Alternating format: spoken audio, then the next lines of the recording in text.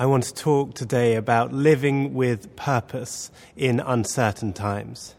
We are facing this virus that has been affecting our country in so many different ways, threatening the lives of the most vulnerable among us. And then with that, there's the impact on the economy, on relationships, on mental health. And then on top of that, there's the uncertainty that it's brought.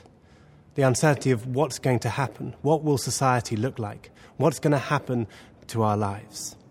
And as I've thought about this situation that we're facing, the uncertainty with it, and then on top of that, as a light's been shone on racial injustice in our societies, I've been drawn to this passage in the book of Esther. This book in the Old Testament that tells of a young Jewish girl who is an immigrant in the Persian Empire, who becomes queen, and then she is confronted with this terrible racial injustice, the threat to life of all the Jewish people in the Persian Empire. And in Esther chapter 4, we read about how Mordecai, Esther's cousin, sends a message to Esther saying that she must go to the king to stop this terrible annihilation of the Jews from happening. And this is what happened. Mordecai sends a messenger, Hathach, to Esther to tell her to go to the king. And then this is what she says. She instructed Hathach to go back to Mordecai and say, "All the king's officials and the people of the royal provinces know that for any man or woman who approaches the king in the inner court without being summoned, the king has but one law, that they be put to death, unless the king extends the gold scepter to them and spares their lives. But 30 days have passed since I was called to go to the king." When Esther's words were reported to Mordecai, he sent back this answer: "And do not think that because you are in the king's house, you alone of all the Jews will escape. For if you remain silent at this time, relief and deliverance for the Jews will arise from another place, but you and your father's family will perish. And who knows but that you have come to your royal position for such a time as this?" Then Esther sent this reply to Mordecai: "Go gather together all the Jews who are in Susa and fast for me. Do not eat or drink for 3 days, night or day. I and my attendants will fast as you do. When this is done, I will go to the king, even though it is against the law. And if I perish, I perish." So Mordecai went away and carried out all of Esther's instructions. Who knows? Mordecai says to Esther, who knows but that you have come to this position for such a time as this? Who knows seems to be the phrase for this particular time. Who knows what's going to happen? Who knows what we should be doing? And the uncertainty at this time can be paralyzing. We can feel like we don't know what to do, and so we are left acting in no ways. We become passive. But the extraordinary thing with Esther is that she responds to this who knows, this question and this maybe, with great courage and great resolve. It's totally uncertain, and yet she acts with purpose. So many other places in the Old Testament, people receive their calling from God with something very clear, an angel or a clear voice or a burning bush. But for Esther, there's nothing like this. God is not even mentioned in the whole book. He is hidden and invisible. And yet Esther, within this context of uncertainty, acts with great courage and does extraordinary things. And she does this by doing two things. First of all, she assumes that she's in the place where God means her to be. Mordecai says, "Who knows but that you have come to this position for this time?" It can be so easy to feel like maybe we should be somewhere else. During lockdown, Tara and I and our children, we were in Hong Kong with Jackie Pullinger's organization. And during those weeks where the UK was going through this extraordinary experience, many times we thought, are we in the right place? Should we be back in the UK? And then when we got back to the UK at the beginning of early June, I've often thought to myself, well, I wonder whether I should be back in Hong Kong. And it's easy to feel like maybe we should be somewhere else or at another time. I think for most of my life, I've wondered whether I'd be better suited to another time, certainly before social media or the internet or computers or phones, basically the mid-19th century.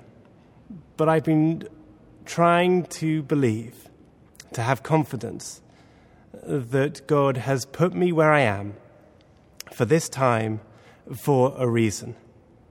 Not to try and be somewhere else or be it in some other age, but to be present and to live with purpose in the place that I find myself until God calls me somewhere else. And to assume that you're in the place that where God means you to be. And then to connect yourself to the problems you see. When Mordecai speaks to Esther, he says some things that seem very harsh, that her life is just as much at risk as anyone else's. And what he's trying to do is he's trying to say to her that these problems are her problems too. It might have been easy for Esther to think that no one knows that she's a Jew and she's the queen, she's married to the king. Surely she's safe. But Mordecai wants her to believe that these things are her problems too, and that's what she takes on. The problems we see in the world, the injustices we see, the poverty, the suffering we see in the world, these are our problems. They are not irrelevant to us. We need to connect with the problems we see in the world. And when we do that, two things happen. First of all, God draws out of us the things that we maybe didn't know were there within us in the first place. I've been doing for the last few years an exercise app called Freeletics. And very happily over the last few years, I've been doing these different exercises that the app sends me, these workouts. But then just recently, a friend of mine who I work with, Chris Green, started doing the same app and started doing the same workouts. And suddenly I'd find that he'd send me text messages telling me how he'd beaten my personal best for these different workouts. And obviously this was very painful, why he felt it necessary to gloat over me.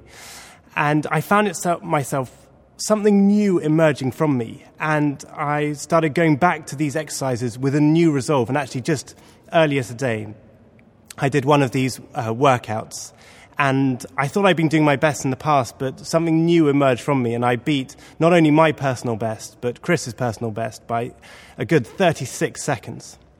But instead of gloating about it or making this public, I've decided not to tell anyone about this. I've decided to keep this a secret. Unlike Chris, who likes to gloat about these things, I'm going to keep this a secret. When we're faced with extraordinary circumstances and very difficult circumstances, sometimes God uses these times to bring up new things, to bring out new things from within us. And we see this with Esther. Up till now, she has been operating by concealing her identity, working with the system. And she is known for her beauty and for her modesty. And basically she does what the men around her tell her to do. But now there is a change. The injustice that she feels, the injustice she sees, the compassion that she feels, brings out of her something new. She moves from being passive to being active. She moves from just going along with the system to confronting the system. She moves from concealing her race to acknowledging her race. And instead of doing what the men around her tells her to do, there is a change, and suddenly she takes the lead. She starts to instruct and to confront and to challenge the men who are around her. God brings something new out of her. And I think a lot of people are discovering this in this time, that these extraordinary circumstances that we're facing, God is bringing out of us, drawing out of us, things we never knew were there. And for Esther, it would also bring out this extraordinary self-sacrifice. Because in order to save the lives of the Jews, she would have to risk her own life. And this is what we see in the life of Jesus. He lays down his life in order that we might have life. He takes on sin in order that we might be forgiven. He is disgraced in order that we might receive grace. And this then becomes the model for our lives. There is no way to confront injustice or to live compassionately or to fulfill God's purpose for our lives without laying down our lives. And God enables us to do this. God draws out things that we never knew were there. And then he equips us. What will happen later on this story is Esther will go to the king. And the king has this edict that allows for the destruction of the Jews. And he will not remove this edict. Instead, he issues a new one that will give the Jews the ability to fight back. And this is how God so often works.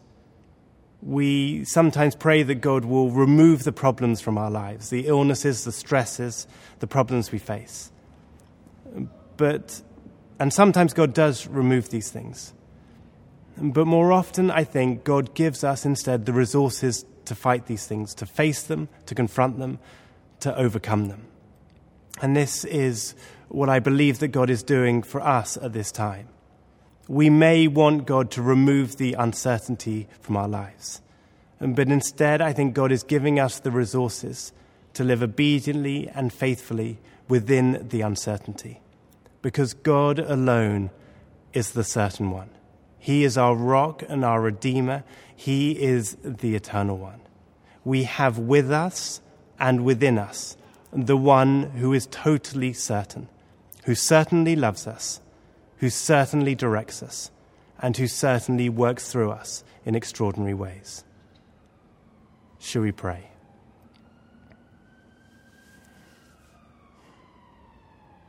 Father, thank you for your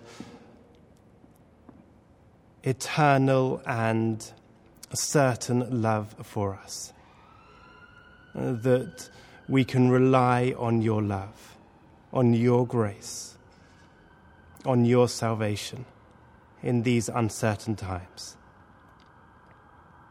And Lord, as we try to connect with and face the problems that we're seeing around us in our society, we pray that you would draw out of us new things, that we would be willing to lay down our lives for those around us. And Lord, we pray that you would equip us to face and to fight the challenges we see in our world. Amen.